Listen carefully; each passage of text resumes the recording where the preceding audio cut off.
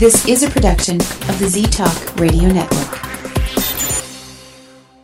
The views expressed and opinions given by the individual hosts and their guests do not necessarily reflect those of Z-Talk Radio, its affiliates, or sponsors. Wow. It's dark. Well, let's have some light on the subject.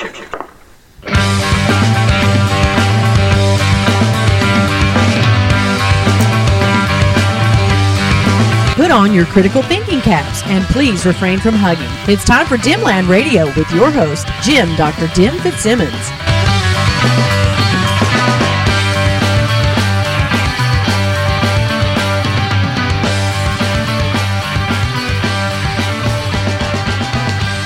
Hello and welcome to Dimland Radio here on the Z-Talk Radio Network at ztalkradio.com. I am your host, Jim Dr. Dim Fitzsimmons. Remember, I'm not really a doctor. I just play doctor online. And as that intro was playing, the music and all that stuff that I do, and I was listening to the opening song. It's a song called Ram.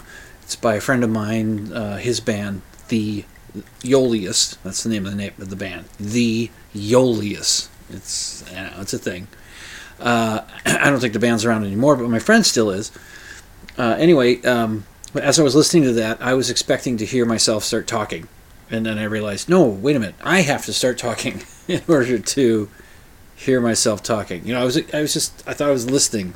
Anyway, just a odd thing that occurred to me as the show was starting up. So last week, we talked about the workplace where my wife works.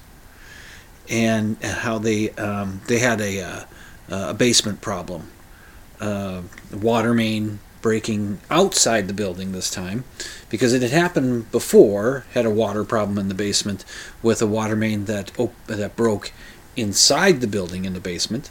This was like 15 years ago, 16 or so years ago, but this last time was just a couple weeks ago now, and they had a bunch of water and mud in the basement and all that. The city had to come and dig a big hole in the street and tear up the sidewalk and dig down and repair the pipe and then reset everything so that it won't the sidewalk won't collapse and all that, and backfill and do what they got to do. And the sidewalk has been paved, or the part that they had to cut out, they've replaced it. The street's been repaved, and things were getting back to normal. They were still going through the mess that's downstairs and taking stuff. Amy, the way the process works in silk screening, at least the way they do it at the shop, and I think it's pretty similar to in other shops. You make film.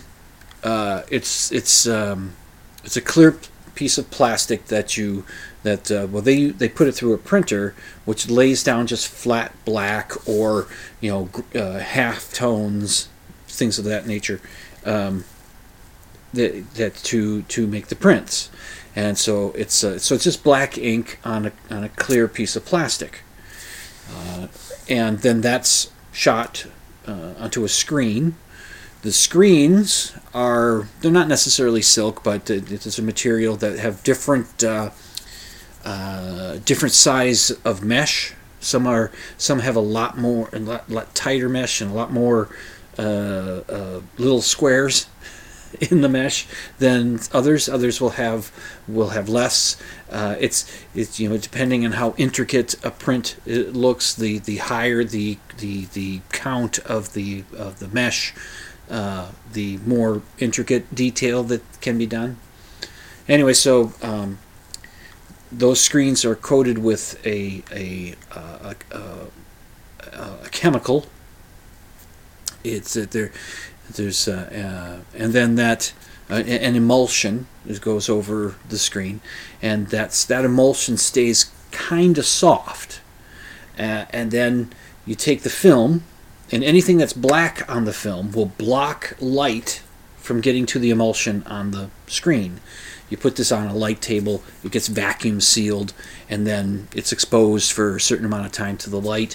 And anywhere the light hits, when it goes through the clear parts of the plastic, anywhere it hits, it hardens the emulsion.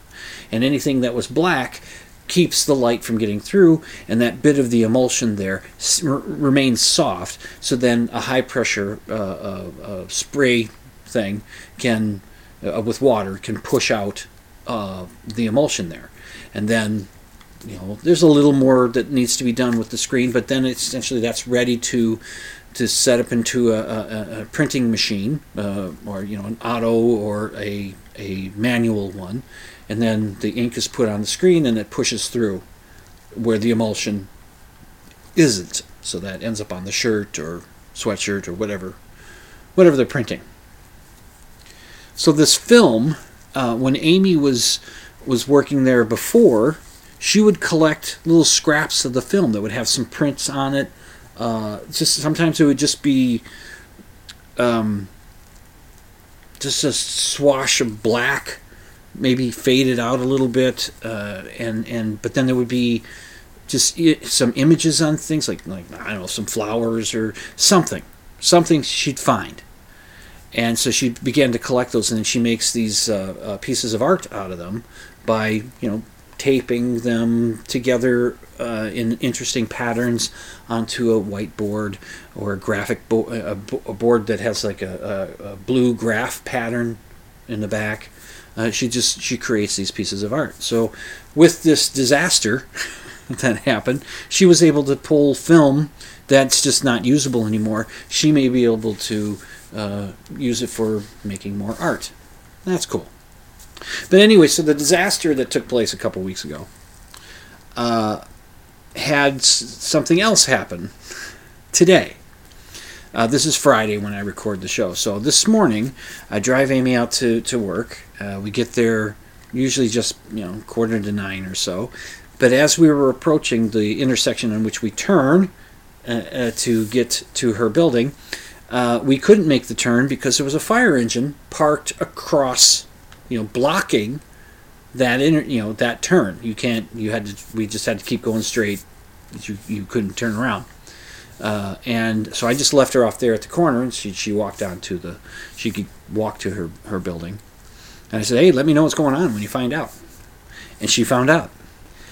Apparently, the work that was being done on the restaurant that's next door to where Amy works, and that's the one that got the brunt of the really bad stuff, the water that pushed the wall down in the basement and just destroyed a bunch of inventory and stock and whatever they had down there. There was work being done to repair stuff, and the workers they broke a gas line. So gas was escaping. And the fire department has to come out, and the gas has to be turned off, and so that's what happened. And you may know of stories where a gas line gets busted and gas seeps out, and something sparks the gas and causes quite an explosion. Now, I mean, that potentially, this little thing this morning, potentially could have taken out a sizable chunk of that block of the building, the restaurant building, and the building in which Amy works. And there are people that live in these buildings, I think, on the upper floors. It's certainly in the building that Amy works in, but the other buildings may have apartments up top. I'm not sure, but I mean, it could have been big. It could have been really horrible. Luckily, it wasn't. I'm reminded of, there was 3 or 4 summers ago, I think it was. There's a private school in Minneapolis, not all that far from where the comic book store that I work at, Nostalgia Zone. Check it out online, nostalgiazone.com. If you're looking for comic books, get on there, you can find some. Anyway, it's not far from there. It was a private school. There were no students in the building, or at least not many. Being that it was summer. But there were staff in there doing stuff, and there was some construction being done, and a gas line got severed, gas escaped, and it ignited, it was sparked, and a huge explosion took place, and I think 2 people were killed. So, I mean, that's serious stuff.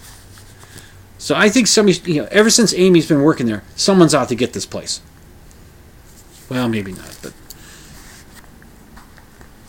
Speaking of Amy, we did it last night. And we finally... we did... No, not that it. Not that it. I mean, I'm not going to... Not that it. Okay? We've decided to sign up for another streaming service. We were already members of Netflix, which we also get DVDs through that. We still do that. I usually watch a couple DVDs through there a month. And we had also signed up for Paramount Plus a little more recently, a few months ago. Paramount Plus. Got that because all the Star Trek shows were leaving all the other streaming services and going exclusive to Paramount Plus. And I listened to a podcast that reviews all the Star Trek shows, and I thought, well, damn it. And it's not all that expensive, so we thought, okay, let's do that. And then, as time went along, I kept looking at this Disney Plus one, the Plus service, Disney Plus. Kept looking, that's the new one we got. That's the one we just signed up for. Kept looking at it, thinking, it's got the Star Wars on there. It's got the Marvel movies on there. It's got Pixar. There's a bunch of Pixar films we haven't seen since our kid got older. And I'm interested in seeing them. And I found out it's got The Simpsons on there. That's cool. So we were contemplating it, talking about it, Amy and I. Should we do it? And what's it cost? And she looked it up and said, it's not that bad. It's reasonable. It's like, for a year, it's like $80. It's like $8 a month or $80 for a year. So we went ahead and signed up for a year. There's some tax involved too, so it's more like 86 something. But so we set up for it, and part of the reason, also to get it, is the Beatles Get Back documentary series. And so I had forgotten. So yeah, that's right, that's on there. And so we got it all set up last night, and then I watched the first part of the Beatles Get Back documentary, as made by Peter Jackson. He's the fellow who directed the Lord of the Rings films, the Hobbit films, and he's done other things. A remake of King Kong. He's done. He did a documentary. I think it's called They Shall Not Grow Old, or something like that. About World War I, taking old footage from World War I, and man, that is such a fascinating documentary that he put together there, because he was able to use technology of today to make old-time film look more current. You know how old-time film people seem to move weirdly in there, and that's just because of the speed that the camera moves, the film. If the camera takes the pictures in the film, it is not quite the natural speed that we can achieve now. So when we see somebody moving in a TV show or a movie or something, it looks right. It looks real. But we look at these other things, it's camera speed, and it was not always consistent between camera to camera to camera. So he was able to use technology that has been developed since then to smooth things out, to make it look right, to clean up the images. It's just fascinating stuff. So anyway, he got a hold of all that documentary footage, film footage and audio footage, I guess, of the Beatles working on what would turn out to be the Let It Be album, which was the last album that they released as a band, but it was not the last album they made as a band. That would be Abbey Road. But due to weirdness with the project, it kind of got set aside, and Phil Spector, convicted murderer, was brought in to... He wasn't the convicted murderer at the time, but that was since then. He was brought in to kind of do what he could with what was there, and some of what he did, the Beatles didn't care for. Like Paul McCartney didn't like what he did with Long and Winding Road, putting all this all these strings and horns and stuff, and Paul didn't like that. But I like the song as it is because we know it that way, right? So it's a long documentary series in that it's only 3 episodes, but each episode is over 2 hours. The first one's like a little over 2.5 hours. The second episode is just under 3 hours, and the third and final episode is just under 2 hours and 20 minutes. So you're looking at about an 8-hour commitment to watch them. And that can be kind of daunting. I've watched the first part. I watched that last night once we got things set up. And I've watched some of, maybe not quite an hour, maybe 40 minutes of the second part earlier this evening while I was having a little something to eat after I got done working. And it is fascinating. It's just to watch these guys craft some songs. That's not all that what the show's about, but something I wanted to focus on. Other people have talked about this on their podcasts, and I'll make a couple observations that they made. One is that not one of the Beatles, not one member of the Beatles had made it to 30 at the time that this was being made. They were all, like, the range of age, I think, was like 26 to 28. They were young guys. They were young, and they were producing this kind of stuff. And there was some, talk about how, Yoko Ono shows up in there. She sits with John. But Linda McCartney, or Linda Eastman at the time, I don't think they were married at that moment. Maybe they were. Anyway, she shows up and hangs around. Doesn't sit by Paul's side, but she's there. Ringo's wife at the time shows up. Some friends of George Harrison, some Hare Krishnas, they show up and kind of hang out. But it is kind of weird that Yoko's sitting right next to John. But we do get information in there where Paul even talks about it at the time. He talks about it and they're saying, she's great. He says that he loves her and they're together. It's, he's essentially saying it might seem kind of weird, but they're together, and I think it was fairly early in their relationship. So they're, the puppy love part of it is, so they're just hanging with each other and enjoying each other a lot.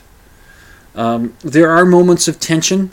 See, the documentary that came out initially was called Let It Be. And the way that was put together and cut, it seemed like life was pretty miserable for the Beatles at that time period. And what Peter Jackson was saying was that all the film footage he watches, it's a different story. Yeah, there were tensions. Yes, there was some problems that occurred while this was going on, but they still seemed like they were enjoying each other's company for the most part. They were having fun. They were laughing a lot. They were goofing around. It's not... but they were under some pressure to get this thing. What they were trying to do was set up and do a live album, for which they would have created all these songs or got them all together, and then they would do a TV special, and there was this documentary film being made, and it became quite the daunting task to do it, and then it culminates with the famous concert on the roof, which was the last time that all 4 of them played together, live. So, and I've been enjoying watching it. Yes, at some points you feel like, okay, they can move it along here a little bit. I paused it last night. I went up to, feed the cat or something, and I paused it and I saw I had like just under an hour left to go, and I went, really? There's that much left to go? But it goes by pretty well. It slows down here and there. But at the end of the first part, George Harrison quits the band. Spoiler, he does come back. I think you probably knew that. I mean, because they do finish the thing. They do the concert on the roof. George is there. And they did another album with George. So, he comes back. I haven't seen how he comes back, but he does come back. Oh, actually, I did see it in the second part. They do eventually get to where the boys go to talk to George a couple of times, and the second time was a little more productive for them. And then the decision was made at the same time: let's give up working in this movie studio, and let's go to an actual recording studio and work there.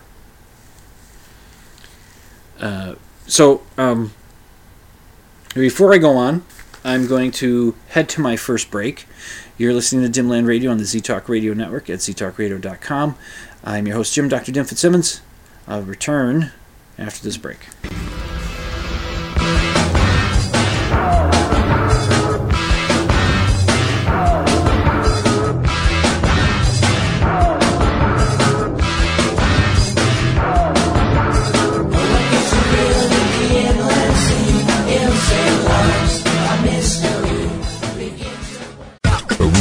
Those other guys the finger.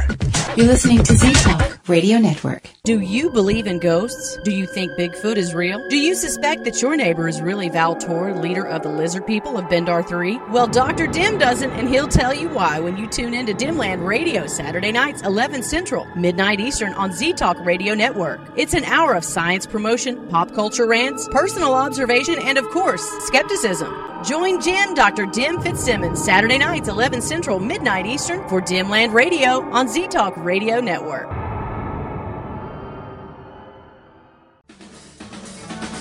Don't just take my word for it, but you are listening to Dimland Radio on Z-Talk Radio Network. You're listening to Z-Talk Radio, the number one choice for music, sports, news, and talk radio. So keep that dial locked to ztalkradio.com.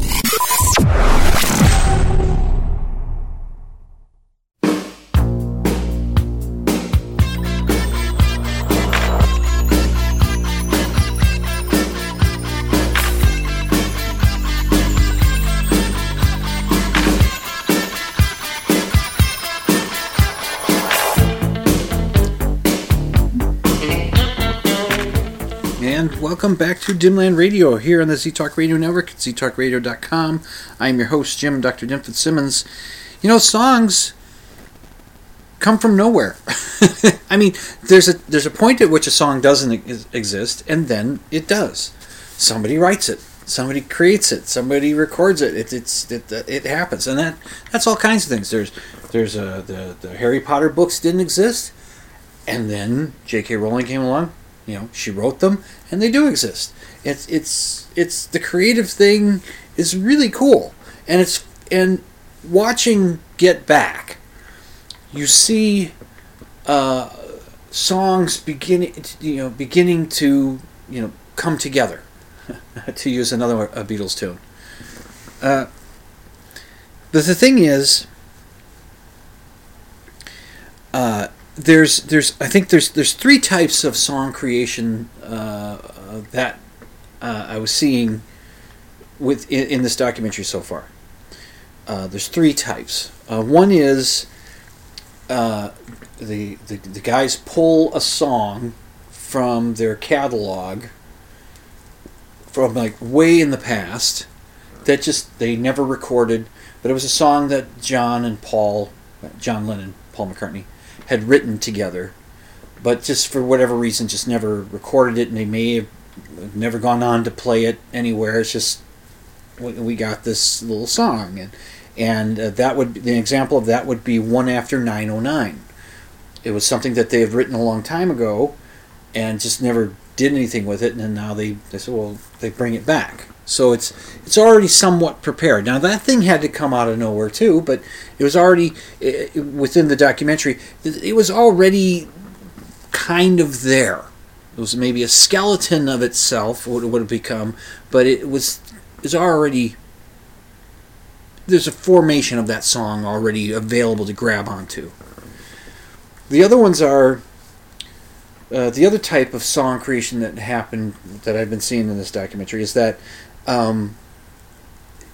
somebody brings something they had been working on to it and start to flesh it out there. They'd already been working on it before getting this whole thing going to do these rehearsals and write the songs for the project.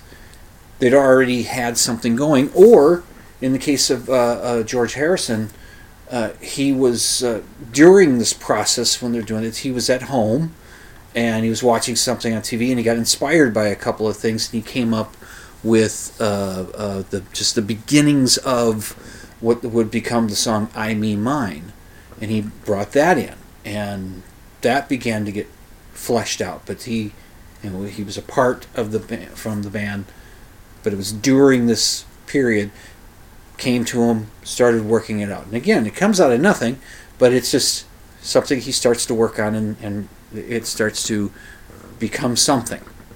So he brings that in. The other type that I saw was the on-the-spot creation, and that's the big moment one of the big moments in the first part, and that is when "Get Back," the song "Get Back," starts to just come to Paul McCartney. He just John hasn't arrived yet. John and Yoko, they haven't arrived yet.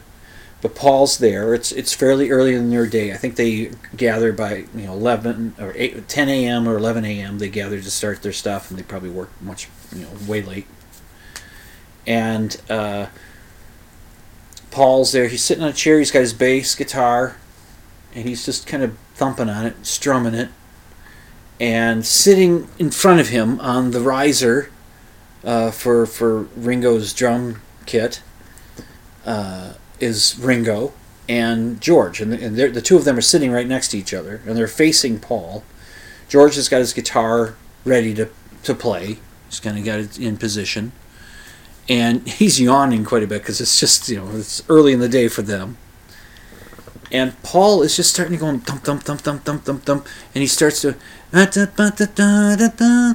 get back, get back. He starts doing that kind of thing. He's just these things are coming to him as he's doing it, and that's as I understand it, that's the moment where the stuff starts coming out. This is just, it's not something he was doing at home. It was not something that he was noodling around with. It's just at that moment right there, we're catching the start of something. Now, of course, every song that anybody writes has that. You just get started with it, but every song that's written, that's you just get started. There might be something that pops into someone's mind, but here, and then later you bring it out. But here it was just, he's just sitting there, just doing thump thump thump, waiting for John to show up, and ding ding ding ding ding, and he starts coming up with this song, and it goes through an interesting progression as the show, as the documentary goes along. It's they start working on lyrics, and it was initially, and I'm going to give away a couple of things here, and I probably shouldn't, but. There was a lot of stuff in the news in the UK at the time. There were certain groups of certain conservative politicians and groups of conservative British folks that were very concerned with immigrants. The problem of immigrants. My goodness. I think as long as there's been immigrants, there have been people that don't like them. This is 1969. This is happening. And he was, as I understood it, he was making an anti-immigration song. He was talking about people, coming from Puerto Rico and coming from wherever, and he said, "Get back to where you once belong." He'd gotten to that part, but it changes. It goes away from that. They don't explain. At least I haven't seen an explanation for why it would go away from being an anti-immigration song to whatever the song became. Because I'm not sure exactly what the song's about. It doesn't really matter. But it's just watching that moment. That's the moment. That's the moment he was getting the idea for the song, and that's so cool. And this is something I think I might write to George Robb. Ask George. He does the podcast. What is it? The Geologic Podcast, and he has a segment on there called Ask George, and you can write him questions, and he's a musician, so a lot of people will write to him and ask him questions about music and stuff, and I've written a couple of questions to him about some music curiosities that I had, and he's answered them on the show, which is cool. And I'm thinking of asking him, I got to figure out how to formulate the question, because it's interesting to me how they divvy up song credit, because some of these songs, as you're seeing Get Back, this documentary flow, you watch it unfold, the song is credited to Lennon and McCartney. That's how that was their deal. Whether Paul wrote it or John wrote it. Both of them got credit on the song because they usually would bounce a little off each other. Here, what do you think of this? And the other might say, well, how about you do this with that little bit there? That's, and they may not, they didn't, for a long time they hadn't, at least by the time Get Back was being made, what this project was going on, John and Paul hadn't done a lot of sitting down with each other and writing songs like they had when they were first friends and together in a band. So it had been a while. But it's just, when I'm watching them, when Paul is doing that bass thing and working out Get Back, he's thumping along, dump, dump, dump, dump, and George is sitting in front of him, and every now and then George is starting to, he knows he's to work out the, maybe some chords for it. He just starts noodling along with it, and Ringo is patting on his lap with his hands, just sort of figuring out a beat. And you would get moments in some songwriting with the guys where Paul is telling Ringo, says, kind of hit it like this, pa pa ta ta ta ta pa, he'd do that kind of thing. And I just, but these guys are coming up with parts of the song, so why don't these songs all get credited to all the guys in the band? Why do they? It just seems like there's something. It's a question I'm going to have to formulate a little better. If I do ask George, I'll have to try to make it more clear what I'm asking. It's also fascinating, this documentary, for hearing bits of songs that wouldn't end up on the Let It Be album, but would end up on Abbey Road. One song in particular, Maxwell's Silver Hammer. They work on that one. There's George starts playing All Things Must Pass. He starts kind of playing that to the guys, and they start noodling with it a little bit. That ended up on George Harrison's first solo record, with the same title, All Things Must Pass. Paul sits down. There are several moments of Paul sitting down and noodling with the song. I just before I turned it off tonight to start recording this, Paul was laying down a demo, just him on the piano, for the song "Oh Darlin'," or "Oh Darling." I don't know, but I think it's "Oh Darlin'," from the Abbey Road album. He's laying down that track, just a demo for it, just to get something recorded to work on. And another song that you hear him, he's sitting on the piano, and he does the song "Another Day," which is a solo tune of his from, I think, his second solo album, Ram. It's off of that. And it's just these songs kind of hang around for a while. They get worked on for a while before they end up being completed. Very interesting. They were working on the song "Don't Let Me Down," and which is primarily a John's song, written by John. He sings the lead. And there's this. I kept doing this while watching the first part. I kept wanting to help the guys with the song because I know how the songs turn out. No, you don't want that lyric. No. It's this. It's not JoJo Jackson. It's just JoJo in the song "Get Back." It's just JoJo left his home in Tucson, Arizona. Not JoJo Jackson left his home in Tucson, Arizona. No. It's just JoJo. I want to help him out. And so when they're working on "Don't Let Me Down," it's John would sing "I'm in love for the first time," and for whatever reason Paul thought it'd be a good idea that he and George, in a very high register, repeat what John sings. So, "I'm in love for the first time. I'm in love for the first time. Don't you know it's gonna last? Don't you know it's gonna last?" And I'm listening to that, I'm going, God damn, get rid of that. It's horrible. And I don't see, if the moment is there, I haven't gotten to it yet, but so far, I haven't seen the moment where they say, let's drop that little high repeating of what John's singing in that bit, and let's just all come in together when he does the "Don't Let Me Down" part. Let's just do that. It's worth a watch, and I'm glad we got the Disney Plus, and we're signed up for a year. We'll see. It's a little more TV to be watching. Oh my goodness. Oh, speaking of watching TV, did you know that the long-running crime and law show, Law and Order? You remember Law and Order? It had gone off the air like 12 years ago. Well, it's back. The show is back, and they've it's the same world. It's got some of the same characters that were in the series before when it left. The actor, I think his name is Anthony Anderson. He plays a detective. He's reprising his role that he played at the end of the series when the series had ended 12 years ago.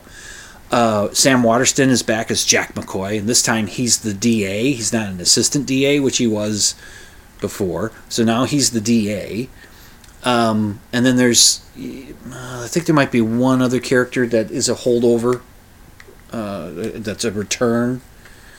And the other, there's new people in there now, right? So it was on, it debuted, the first of the return of Law and Order, aired on NBC last night, and Amy and I watched it, and about 20 minutes in, when they go to a commercial break, I turned to Amy and I said, have we been spoiled by shows like Breaking Bad and Better Call Saul and Ozark? Have we been spoiled by these shows? Because I said, because the acting in those shows is so much better than the acting was in this Law and Order return. I don't remember Law and Order being so melodramatic. And I used to watch that show quite a lot. In fact, they used to have it streamable, maybe not the whole thing, but they had it on Netflix for a while. I used to watch it through there. And, yes, some melodrama would be part of it, but it's just, the acting was just not, there was something, like, it seemed like the actors were trying too hard, most of them. There was just something. It wasn't working. Like my mom said, we could tell they're acting. Not all of them. Some of them were okay. Some were better than others. But Sam Waterston's fine. He's good. His Jack McCoy character felt like the Jack McCoy character from before. We watched it before, but it just, I don't remember it being like this. And I said that to Amy. I said, I just don't remember it. This is odd. And when I got home from work today, and Amy said she's been watching a series called Young Wallander, which is another police detective type show. She's been watching that, and it's a new one. I think it's streaming on Netflix or something. And I came home and she says, I just watched a couple more episodes of Young Wallander. And she said, yeah, the acting is so much better than Law and Order. Than what we were, not that they're bad actors in there.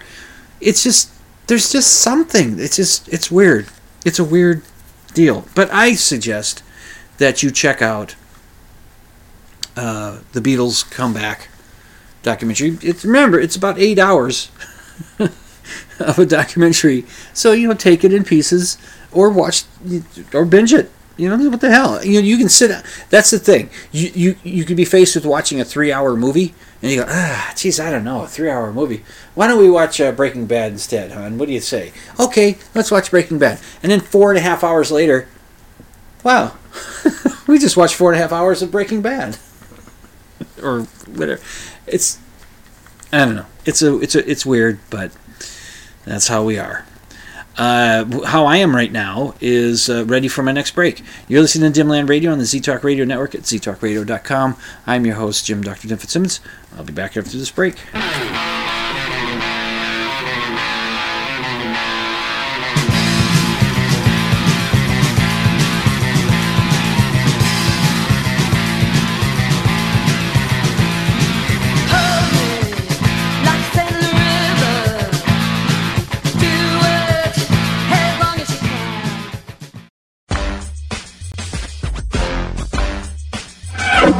You know, if I can maneuver into a tight parking spot at the mall, I'm pretty much sexually satisfied. And I've been to the mall twice today already.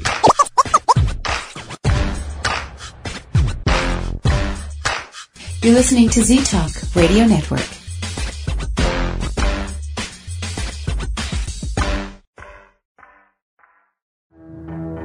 He's endlessly pushing the rock of reason up the hill of paranormal. It's Dr. Dim, and you're listening to Dimland Radio on Z-Talk Radio Network.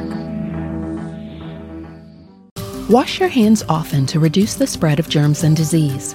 To wash your hands properly, wet them, apply a quarter-sized amount of liquid soap, and rub them together for about the time it takes to sing the Happy Birthday song twice. Wash the front and back, in between your fingers, and under your nails. Dry them with a paper towel if possible, and then use the paper towel to turn off the faucet and open the door. If soap and water aren't available, use an alcohol-based hand sanitizer. A message from the CDC.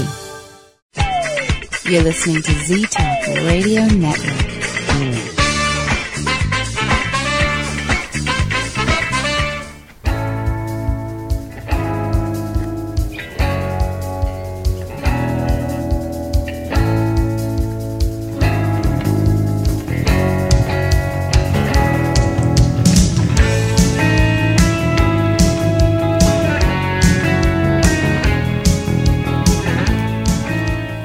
Welcome back to Dimland Radio here on the Z-Talk Radio Network at ztalkradio.com. I'm your host, Dr. Dim Fitzsimmons.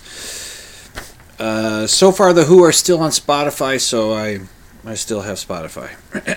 Anyway, thought I'd do a couple skeptical things. Well, I've been doing those lately. Wow.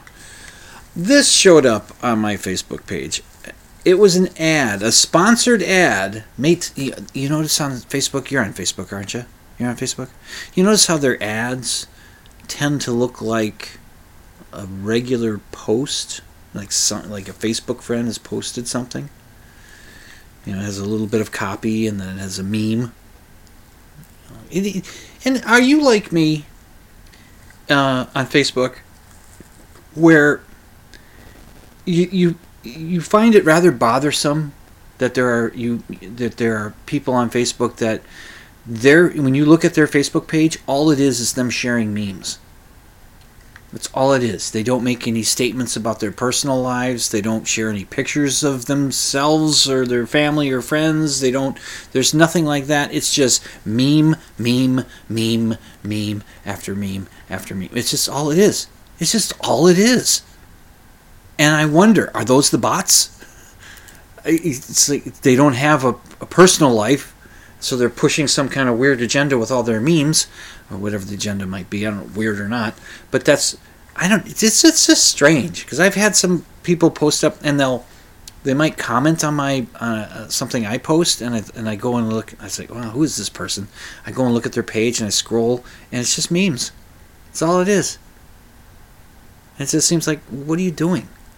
So, to me, that's what it seems like. What are you doing? Anyway, so I was scrolling through, and I spotted this sponsored ad on my Facebook page. They don't know me too well, do they? There's an image shared with it, and it shows a human body that's kind of like in a ghostly white. It's naked, but all the good parts are blurred out. And it looks like it has like a shimmery line going right strictly, vertically down the center of the body, with some color bursts along the way, which seems to me to be indicating the chakra stuff, whatever. And it's got this in a headline: "The Science of Medical Intuition." The science of intuition. The science of intuition. That sounds like an oxymoron. Sounds like not an oxymoron. It sounds like a contradiction in terms. There's nothing scientific about intuition. Is there? Maybe? Yeah. How to learn and apply medical intuition to your life. With Caroline Myss. I think that's how you say her last name. It's Myss. Could be mice, but it might be miss. Meese? I hate Mises to pieces. Anyway, the copy, and I don't have the full bit. This is just enough. This is enough bullshit for you. Save 30%. The Science of Medical Intuition online course. Ooh, save 30%. Sounds like a bargain. Learn intuitive self-diagnosis and healing with Caroline Myss and Dr. Norm Shealy. Learn the intuitive self-diagnosis. Learn that, huh? And healing. You get to do this intuitively. You get to guess what's wrong with you and then heal yourself. Caroline Myss is called America's #1 medical intuitive because of her documented 93% accuracy rate in a scientific blind study conducted by Dr. Norm Shealy, a Harvard-trained neurosurgeon, graduate of Duke Medical School, and founder of the prestigious American Holistic Medical Association. See more. Well, I didn't want to see any more. There's enough red flags in that whole thing. I mean, and Caroline Myss has been called by whom? Herself? This Dr. Norm? From him? Dr. Norm Shealy? Did he call her America's #1 medical intuitive? Oh, you're #1 at guessing what's wrong with people medically? You're #1 at it, huh? Because of her documented 93% accuracy rate in A as in one, scientific blind study. Scientific blind study. That's kind of awkward. How about scientifically blind study? I mean, blind of science study. See, in science, when you study something, you do what's called a double blind. So the person who is conducting the study, making the observations and taking the notes of the guesses that the person's being, like they're studying somebody who claims to be psychic, right? And they give them, these a random set of things to do. So yeah, my language is so great. But yeah, the person being tested doesn't know what's coming, and the person doing the observation and writing down the notes doesn't know it either. They're both are blind. The test is set up by somebody else. So the person that's jotting down all the information that comes out of the test, they don't know. Or it's like a medical test. You've got 3 groups of people that are doing a test of a new kind of pain relief pill. And you've got one group gets the pill, one group doesn't get anything, and the other group gets a placebo. And the person that's doing the studying of these groups doesn't know which group a particular participant is in. The participants don't know which group they're in, except for the control. They know they're not getting anything, but the person that's getting the pill doesn't know if they're getting the placebo or the actual pill that's being tested, and the person doing the testing doesn't know that either. And then but somebody does, but they have to keep it secret. they just set everything up, okay, and then the person that's doing the study, so it's a double blind. A single blind would be the people that are getting the actual pill and or the placebo pill. They don't know which pill they're getting, but the person doing the testing, the person that's writing down the results and everything, that's asking the questions or doing it, they know. So that's a single blind. But ideally, you want both of them to be blind to it, so that the person doing the test, that's asking the questions, how would you rate your pain or whatever, that they can't influence the outcome.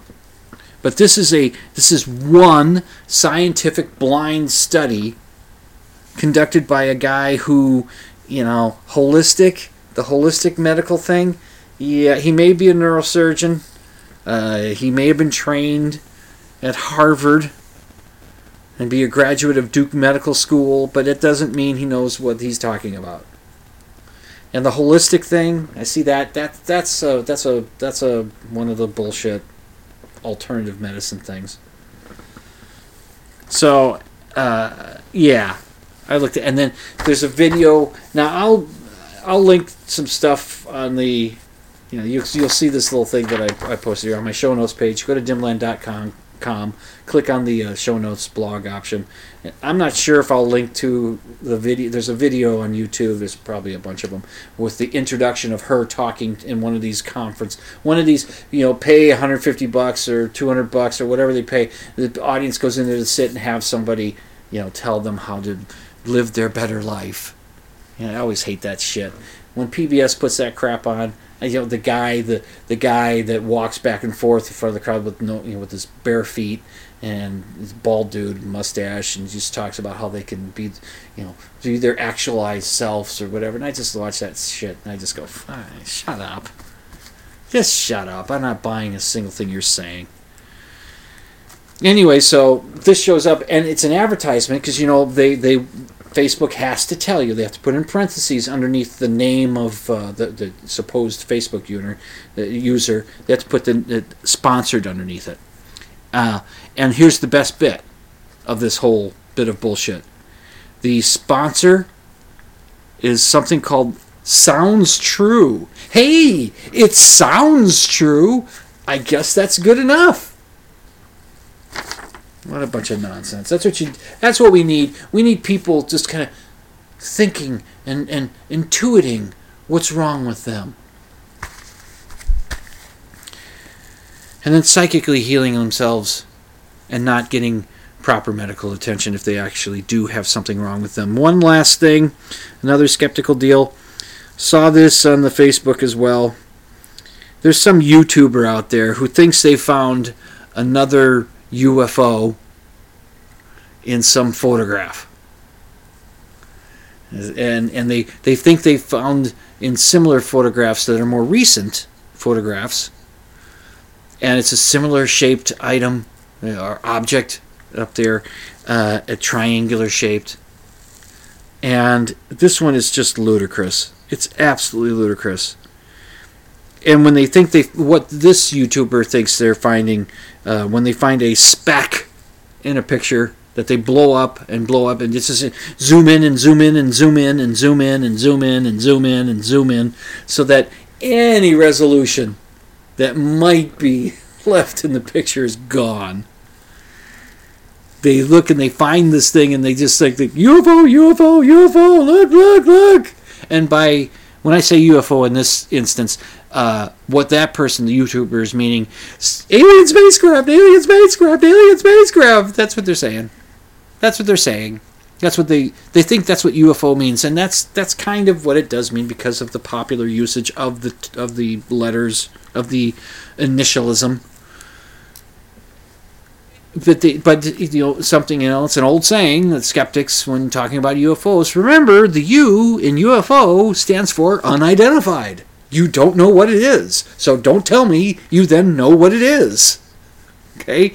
So this guy is looking at pictures from the Apollo 9 mission, which involved orbiting the Earth, doing a spacewalk, and why they were doing spacewalks, I thought that seems kind of odd. They're training to land on the moon. They're not going to be walking in space, but apparently that was part of it to test out the life support backpack thing. Maybe I think that's what they were doing it for. But anyway, he finds a picture from Apollo 9, that mission, which took place in 1969. Hey, we're back in 1969 again. And the picture is of the Earth. It's the full square of the photograph is filled with the Earth. You see clouds over tan-colored ground, and the clouds are sort of in lines going across the sky. And one thing that he says, which is just he says, well, the picture is on its side, so let's put it the right way. And he flips it so that the lines of clouds aren't vertical now they're horizontal. And I thought, young man, the YouTuber, young man, in space, there is no on its side or upside down or not the right way up. There is, it's, you know, the Earth, it's just however you're looking at it. We've just trained ourselves to see the Earth in a certain configuration. But really, it doesn't matter. But anyway, that's just a little pick. In the photograph, he has to put a circle around it in the YouTube video. There's a tiny, teeny, tiny, little, itty, bitty speck that he must have just been staring at the, oh look, there's a little tiny speck there. Let's zoom in and zoom in and zoom in and zoom in and zoom in on it. It's a triangular dark shape. Like the ones I found in the pictures that were taken on space shuttle missions. Excuse me, I have to take a swallow. Got a little worked up there. And my throat getting dry. Winter. Everything dries out here. And for some reason, this is evidence. And again, the evidence that this person is pushing is that this is the thing that this is evidence for is, space aliens are visiting us. Really? From that? I had somebody on Facebook ask the question.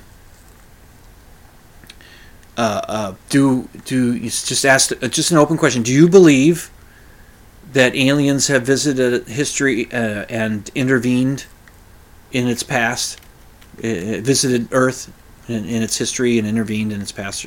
Words to that effect. And that was the question, and I answered no, which elicited the response that I was expecting. I was expecting at least one thing to be said, because it happens all the damn time. Somebody who believes in UFOs as being alien spacecraft and asks me if I think that they're alien spacecraft, and I say no, their next statement is, well, space is so big, you can't think that we're the only intelligent life in it. And then I have to say to them, that's not the question you asked me. You didn't ask me if I thought there was intelligent life somewhere else in the galaxy or in the universe or even in the solar system. You didn't ask me that. You asked me if I believed the claim, or the claims, that alien life forms have visited Earth in its past and helped build the pyramids and currently are coming down here to make crop circles and stick things up rednecks' butts. You asked me if I thought that stuff is happening, and I said no. You didn't ask me if I thought there was intelligent life somewhere out there. You didn't ask me that. Those are two different questions. that's something that happens almost every time, and that happened when I said no. And then I said to him, that's not what you asked me. Is there intelligent life out in space? Somewhere out there? Maybe. Is it visiting us? No. How would they know we're here? How would they get here? Yeah, I don't care how much of a head start they might have. They might not even know we're here.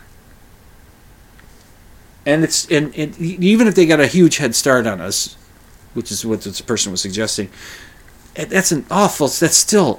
space is really big. It's going to take a long time. It's a huge expenditure of time, of energy, and money.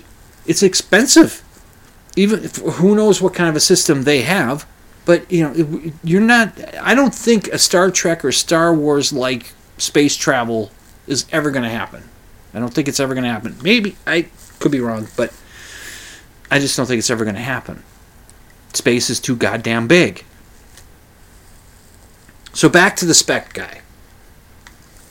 Spec guy puts it up there, and I'm gonna just end this little talk on this same thing.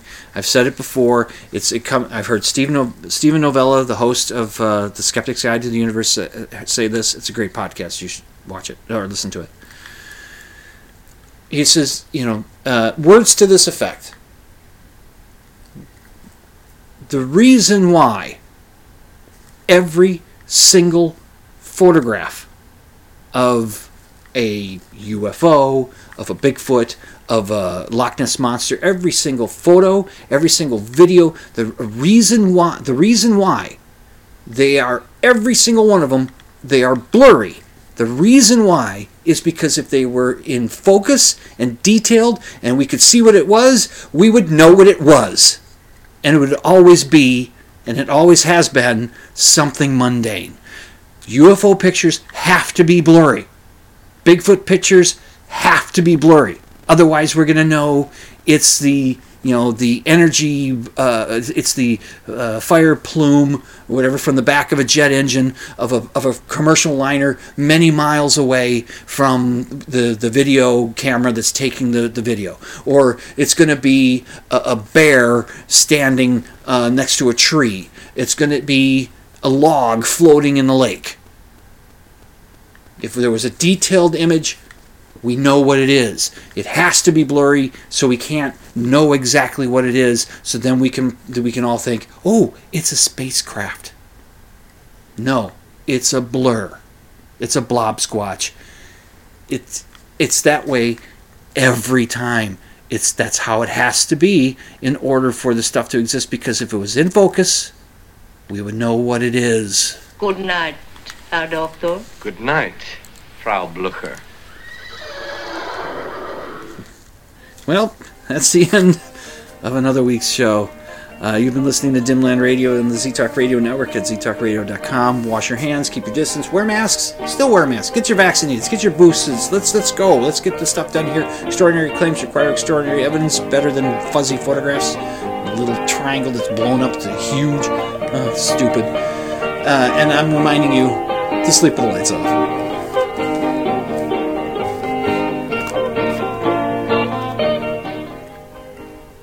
You can check out my show notes at dimland.com. Just click on the blog option, and you can email your questions and comments to drdim@dimland.com. That's drdim@dimland.com. And the opening theme song, Ram, is by The Iolius and is used with permission.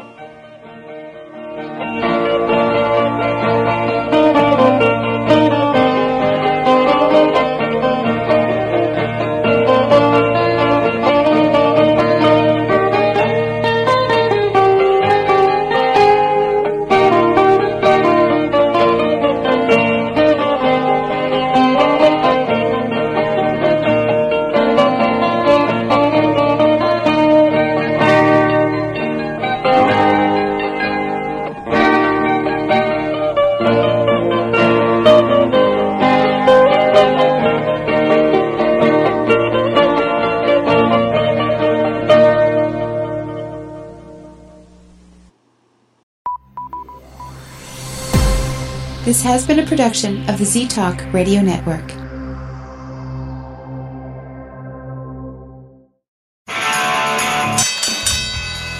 And now, a message to our competitors. Thanks for tuning us in. What did you think of tonight's installment of Dimland Radio? Well, I'm going to hell.